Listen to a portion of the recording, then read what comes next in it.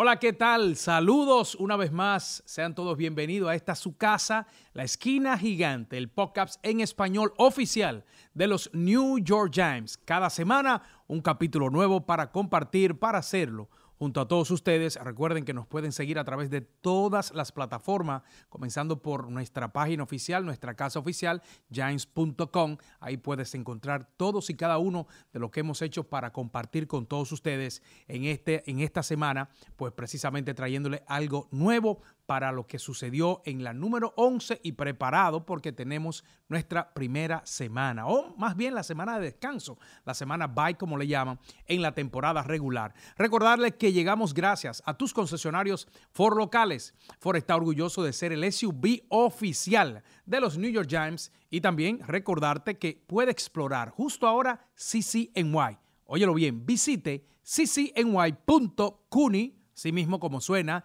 CUNY.edu.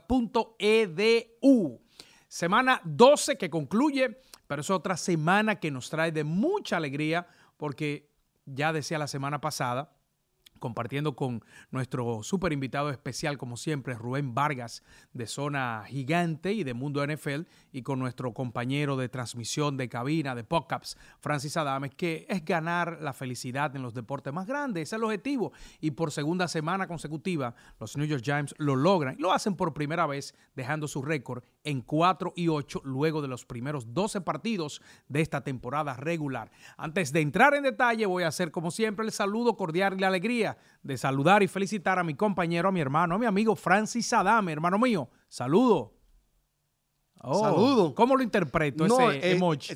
Es fácil. Ese es disfrutándome la victoria, Néstor. No, por eso, porque sí. se ha hecho tendencia, sí, sobre todo alrededor del fútbol, alrededor de los Giants, este momento que ya estableció el joven novato Tommy DeVito y que incluso ya vuelvo y te digo, se ha hecho tendencia porque ha traspasado dentro de lo que es el equipo. Ya tú lo ves en algunos emojis que ya de manera directa para felicitar, para estar de cerca con lo que ha sido esta sorprendente llamada a un equipo grande cuando quizás ni él mismo se pensaba que iba a estar allí el jovencito Tommy DeVito. Yo pienso que Tommy está viviendo un sueño. De venir y ser titular de los New York Giants, una de las franquicias más importantes de la NFL. No digo que ninguno son importantes, pero cuando hablamos de fanáticos y de historia auge, y tradición. Y de historia y tradición, como tú lo mencionas, es increíble cómo este jugador que no fue seleccionado en el draft, porque el mariscal de campo, el quarterback, es la posición más importante de la NFL. Entonces tú siempre te vas detrás de los mejores jugadores colegiales. Y normalmente, no es 100%, pero normalmente tú te vas a la primera ronda, a los primeros 5 jugadores. Ahí es donde tú encuentras el mariscal de campo. Sí, tenemos a un Russell Wilson en la tercera, cuarta ronda, un Tom Brady en la excepciones a las reglas. Es excepciones, pero nunca tú ves un jugador que no ha sido seleccionado en el draft. Kurt Warner es un ejemplo de que no fue seleccionado en el draft, pero es menos que un 1%, sí, 0,000%.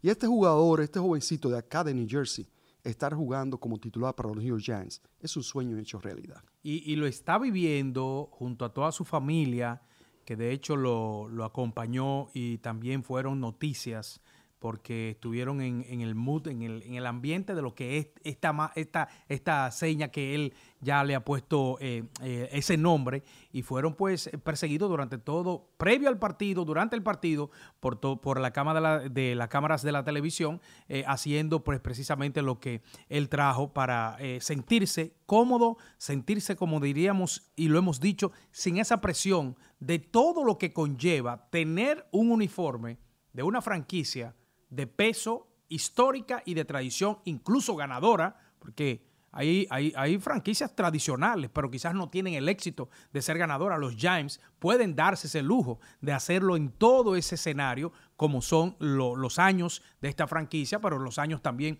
ser una franquicia con mucha historia de éxito como franquicia ganadora. Y hay una historia, antes de entrar al partido, de lo que fue el encuentro de la semana 12 frente al equipo de los New England con este jovencito Tommy DeVito. Tú señalas nativo de New Jersey.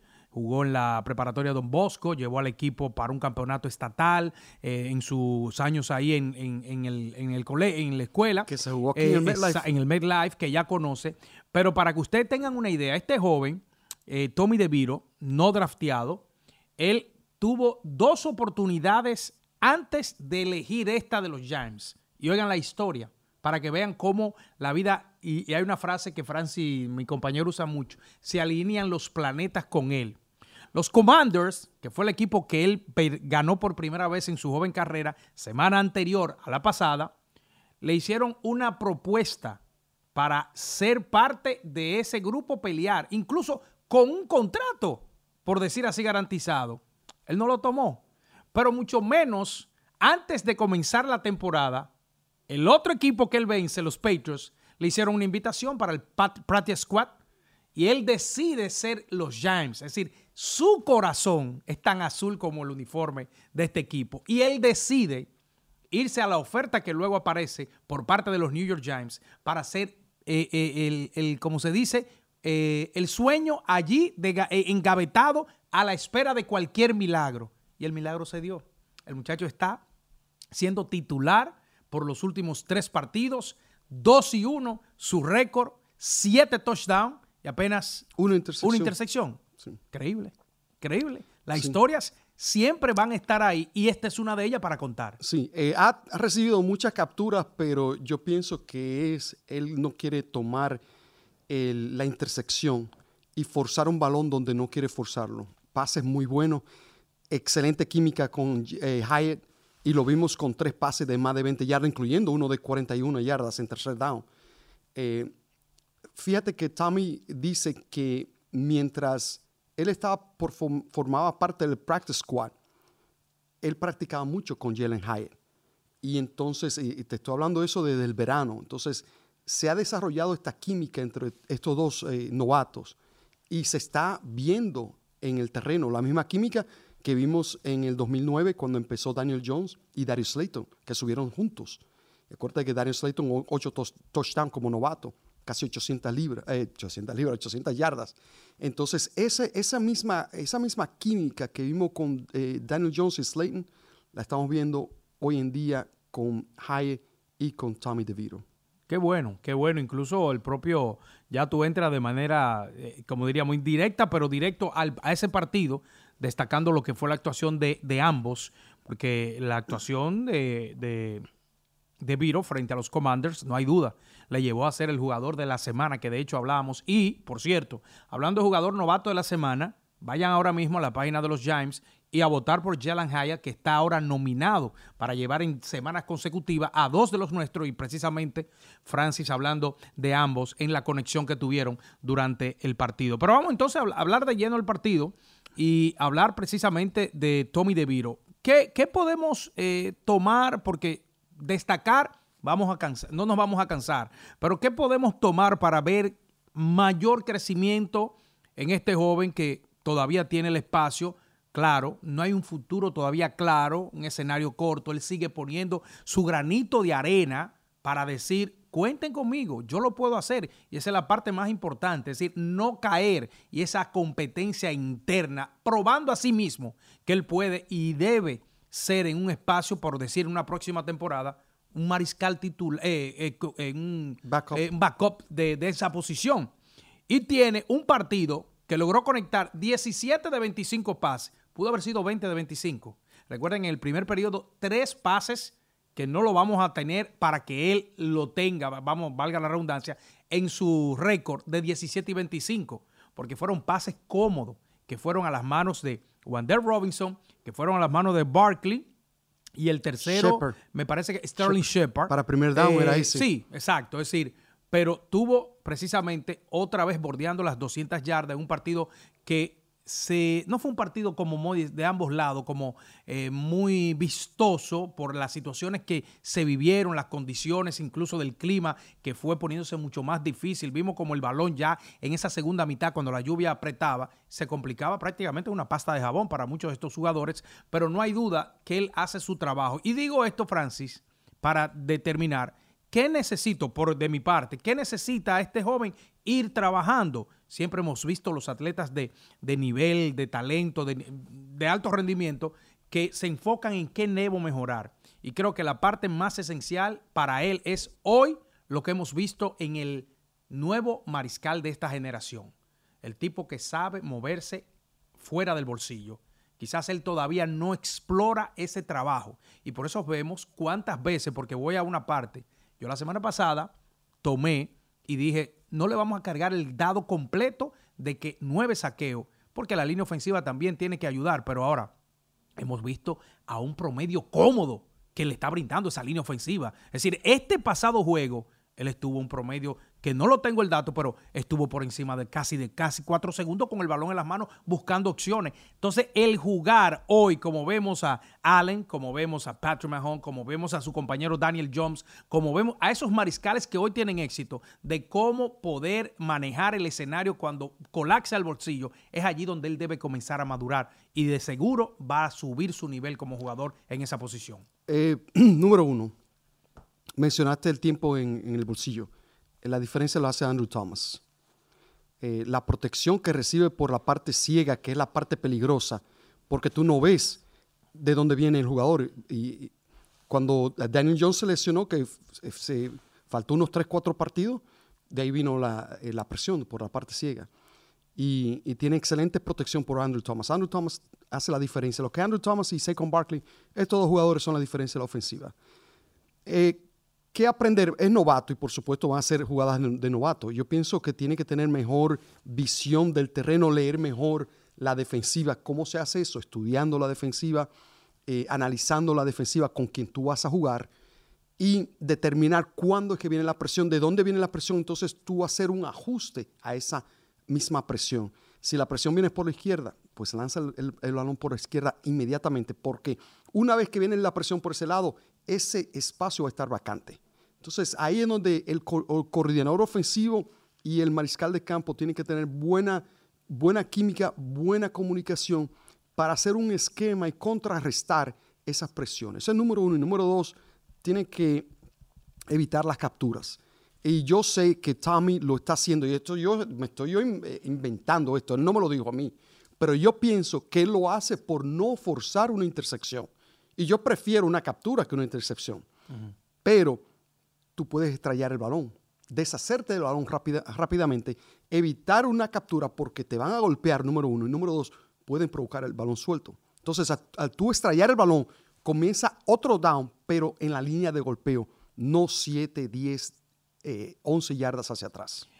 Mira, de todo lo que destaca, y para ser específico, tiene sentido todo lo que tú dices, pero para ser específico en lo que yo planteaba, es decir, perfecto, Andrew Thomas, excelente, te la tomo, te la compro, no, pero nada que ver. Eso lo dije yo porque tú dijiste que él tenía un poquito de tiempo para lanzar el balón. Perfecto. Y eso es Andrew Thomas. Sí, pero está bien, Andrew Thomas. Nada más por eso. Y ya viendo un Justin Fields que está mucho adaptado, John Michael Smith, que hay que darle su crédito. Estuvo prácticamente, si buscan los números, en ese partido, luego de haber regresado hace unos 3 encuentros, estuvo prácticamente los mismos números que puso dentro de esa línea ofensiva Andrew Thomas, el centro John Michael Smith. Estamos hablando de que esto está creciendo en cuanto al nivel de cómo ya tenemos algo titular a una posición. Señores, jugamos 7 partidos de manera consecutiva con una línea ofensiva muy diferente, pero ya tenemos 3 partidos de manera consecutiva desde el regreso precisamente de Andrew Thomas y de John Michael Smith, luego de la adquisición de John Pugh, Ben Bredeson,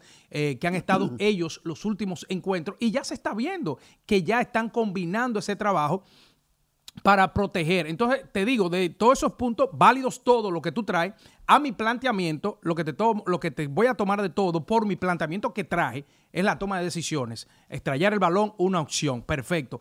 Quiero hablar de lo que hoy el mariscal moderno estos tiempos le saca ventaja, que es precisamente el saber cuándo voy a correr, porque no ha tenido el éxito, porque toma las decisiones muy tarde. Y por eso digo, te tomo esas de todos los planteamientos, todos válidos, lo que tú traes. Si vamos a tomar otro tipo de escenario, perfecto. Pero para lo que yo planteaba es la toma de decisiones. ¿Cuándo voy a salir del bolsillo y acarrear este balón con éxito? Y te puse de ejemplo a 4 hombres que lo han hecho y que han elevado el nivel, no solamente de ellos como jugadores, sino de su equipo.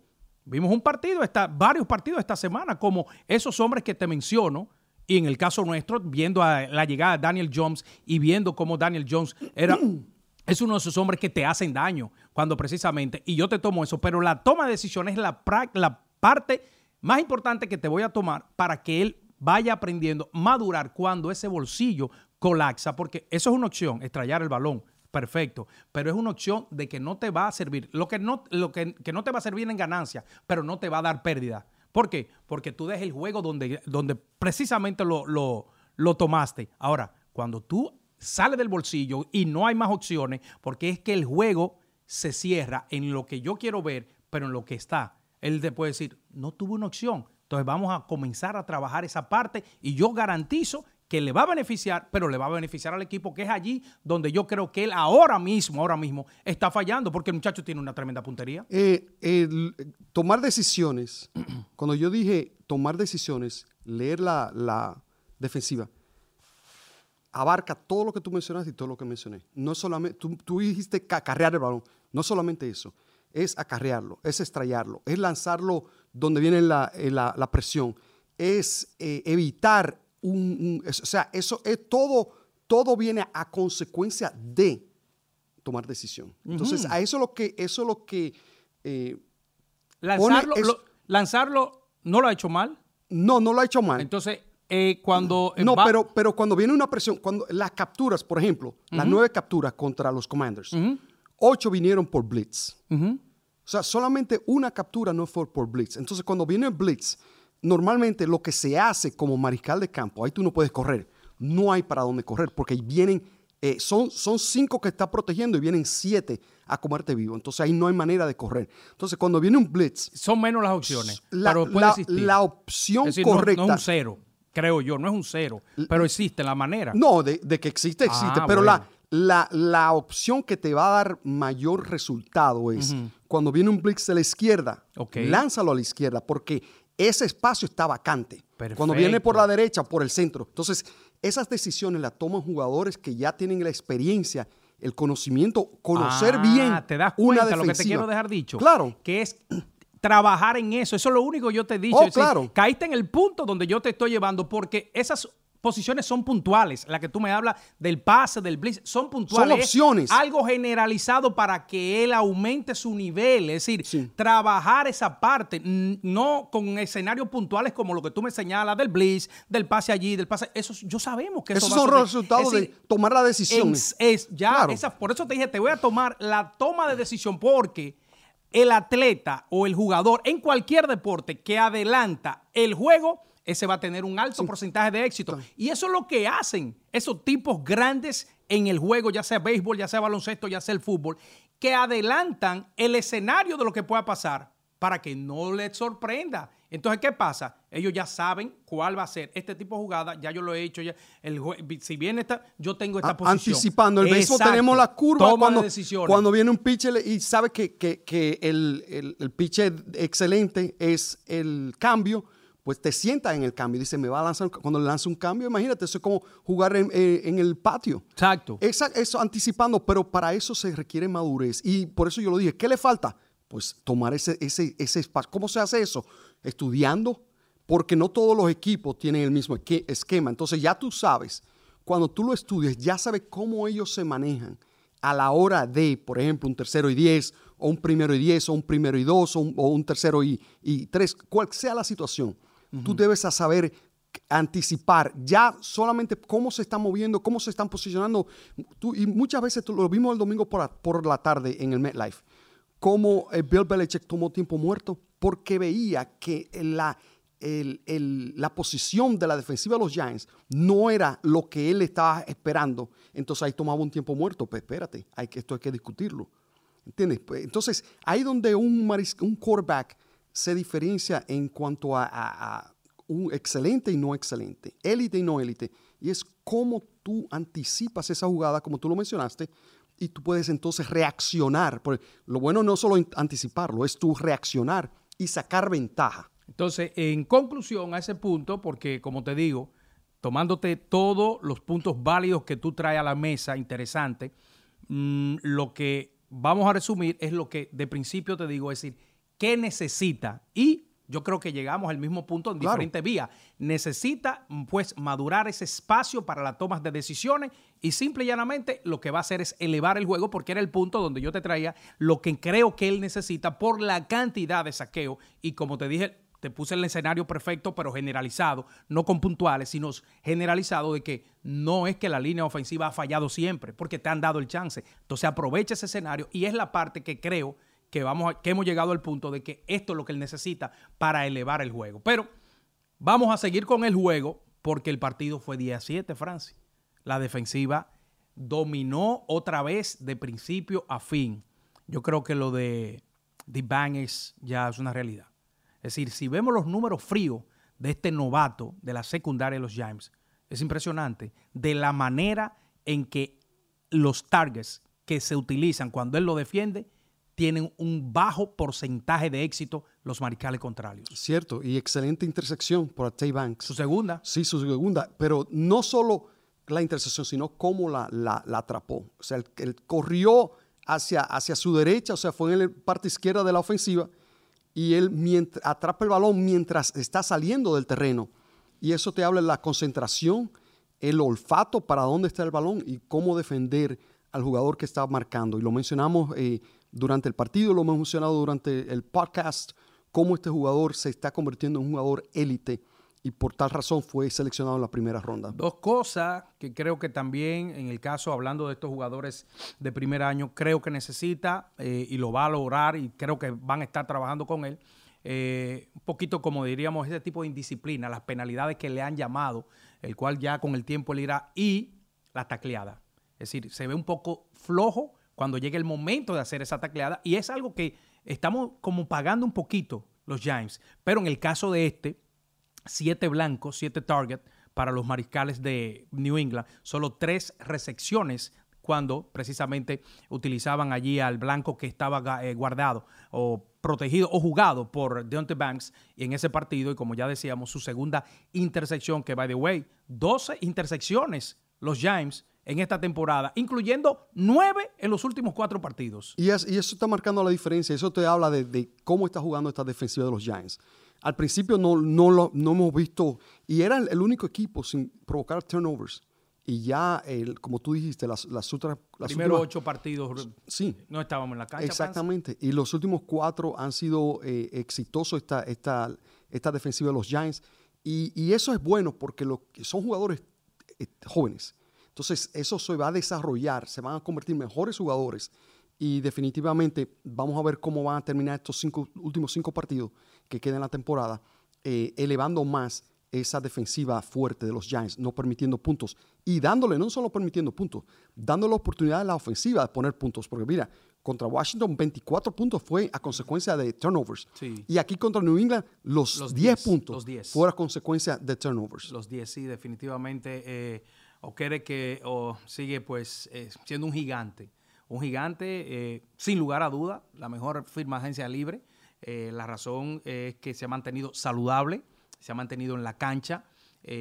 No así en el caso, por ejemplo, de Darren Waller, que fue otra tremenda adquisición porque está fuera por lesión. Pero lo que ha hecho Bobby Okereke definitivamente que le da un peso para pensar de que está ahora mismo metido en un grupo de selección dentro de su posición. Sí, estuvimos hablando con el coordinador de apoyadores.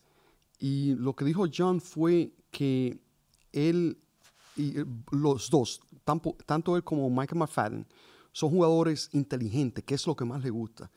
Fácil de coachable, fácil de entrenarlo, porque son inteligentes, ya saben lo que... Llevan la mitad del libro ya en su cabeza. Exactamente, con su IQ alto de fútbol. Tú no necesitas tomar mucho tiempo para enseñarle qué es lo que tú esperas de ellos. Uh-huh. Y como lo dije, el dúo dinámico. Los dos, la química que tienen estos dos jugadores en la cancha para jugar en equipo. Y tú ves que uno se alimenta del otro cuando hay jugadas grandes, cuando hay tacleada, la primera tacleada, si no funciona, por lo menos detiene un poquito al jugador mientras viene Michael McFadden. O quiere que le hace un desvío, Michael McFadden hace la intersección. O quiere que aguante el jugador, Michael McFadden, o quiere que provoque el fumble, Mike McFadden lo recupera. Te dice de la química y la buena trabajo en conjunto, en equipo que están haciendo estos dos Llegó apoyadores. a 11 sacks Kevin Thibodeau con su medio saqueo de la semana, y eso lo coloca y lo mantiene en un grupo selecto en los líderes de esta temporada. Y si vemos así como hemos venido destacando, por ejemplo, no hemos tocado decir qué no podemos decir de lo que es capaz de hacer Saquon Barkley, por no mencionar su nombre hasta el momento en esta entrega del día de hoy, que dicho sea de paso, te quería comentar y quería comentarle a nuestros amigos seguidores en la Esquina Gigante.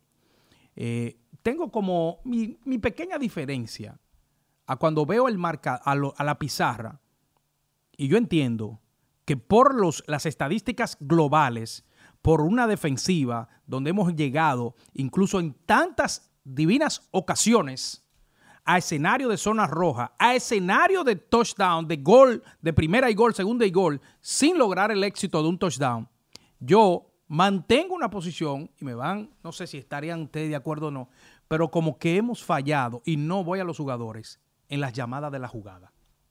Es decir, como que 12 acarreos solamente el domingo, teniendo una de las piezas más letales que tiene el juego de los 32 equipos en Saquon Barkley.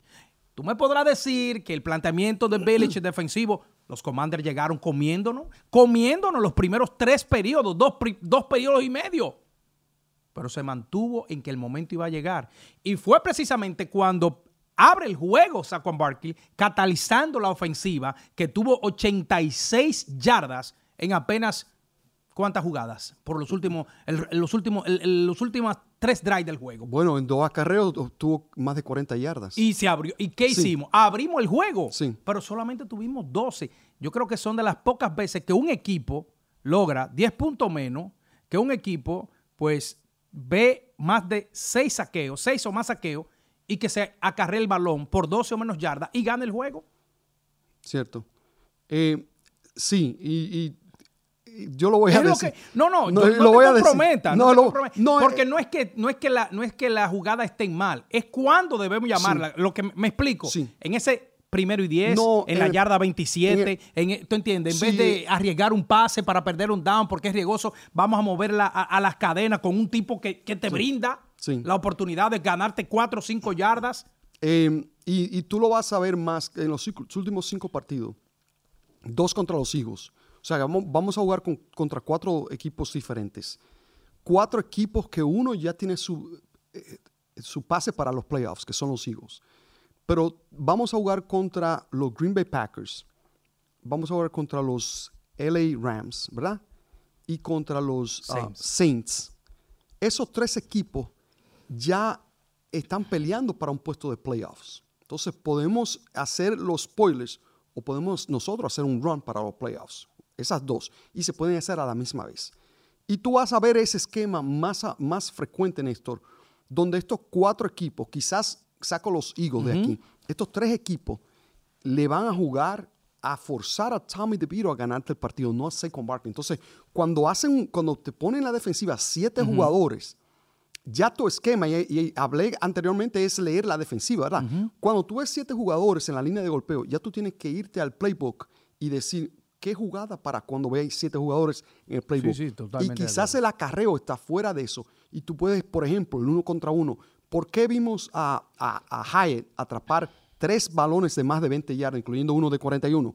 Porque había cobertura individual. Y cuando hay cobertura individual, tú tienes que proteger a Tommy DeVito, darle esos 3-4 segundos y conectar con Jalen Hyatt, que es un arma secreta que no es tan secreta. Sí, pero 12 para tener un acarreador como Barkley es muy bajo y lo considero, porque vuelvo y te repito, es el tipo que te puede cambiar el ritmo del juego. Los equipos contrarios tienen ese jugador, el jugador que te cambia el ritmo del juego, y el nuestro hoy en día es Barkley.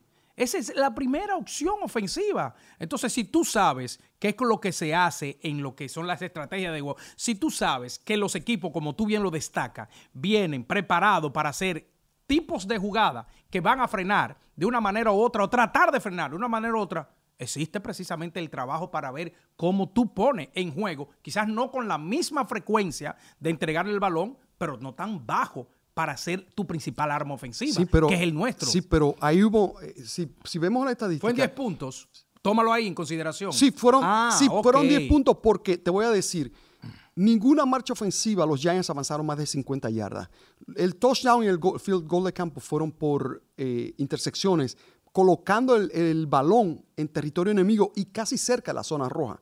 Entonces, fue un campo corto que le brindó la defensiva. En el primer drive, ¿dónde estuvimos? Estuvimos en la yarda 26 y ahí hubo un comenzamos fumble. la 25, y ¿verdad? ahí hubo un fumble. Pero comenzamos la 25 para que estemos claros. Sí, pero es lo que pero no llegamos a la zona de anotación. Por lo tanto. Pero ahí, o sea, si Wendell Robinson no tiene ese fumble, quizás hubiésemos llegado. No te voy a decir una frase de dominicana. Sí. Si papá no hubiese conocido a mamá, hoy no estuviera yo sentado aquí. Sí, pero lo que te digo es que la ofensiva no estaba avanzando el balón.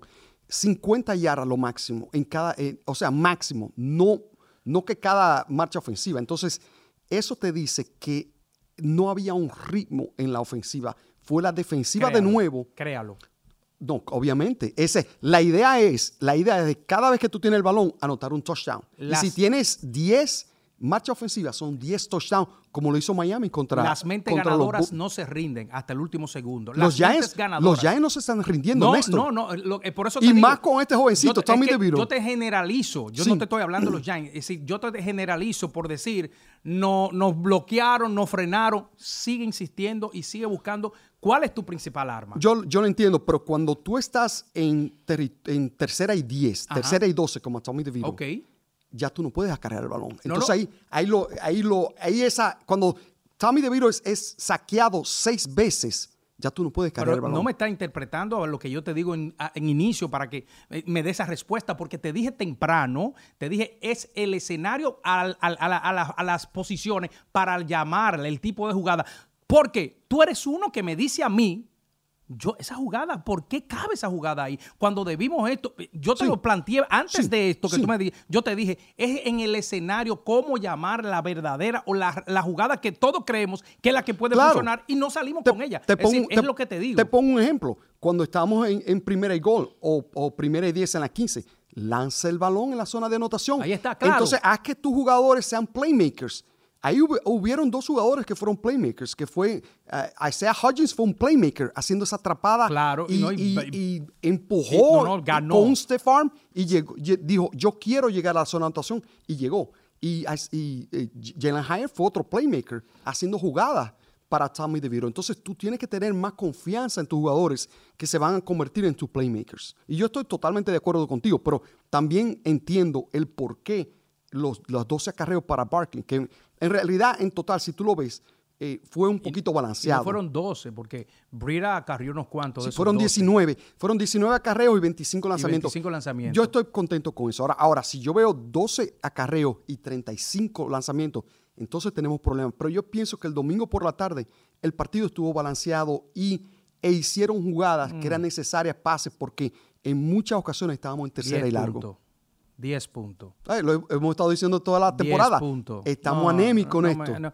No me llena ahí, no me llena. Pero recuerden que estamos gracias a tus concesionarios. Estos sí que me llenan. Ford Locales te invita porque nosotros estamos súper orgullosos y orgullosos de que Ford sea el SUV oficial de los New York Giants. También explora CCNY. Visite ccny.cuny.edu. Semana bye. Vamos a descansar, a recuperar algunas piezas. Habló el gerente y cosas interesantes, Mr. Schemp, sobre el futuro inmediato y largo de esta organización. Y vamos a ver, a recuperar piezas. Creo que Taylor, Waller, al regreso para el Monday Night, que será el lunes 11.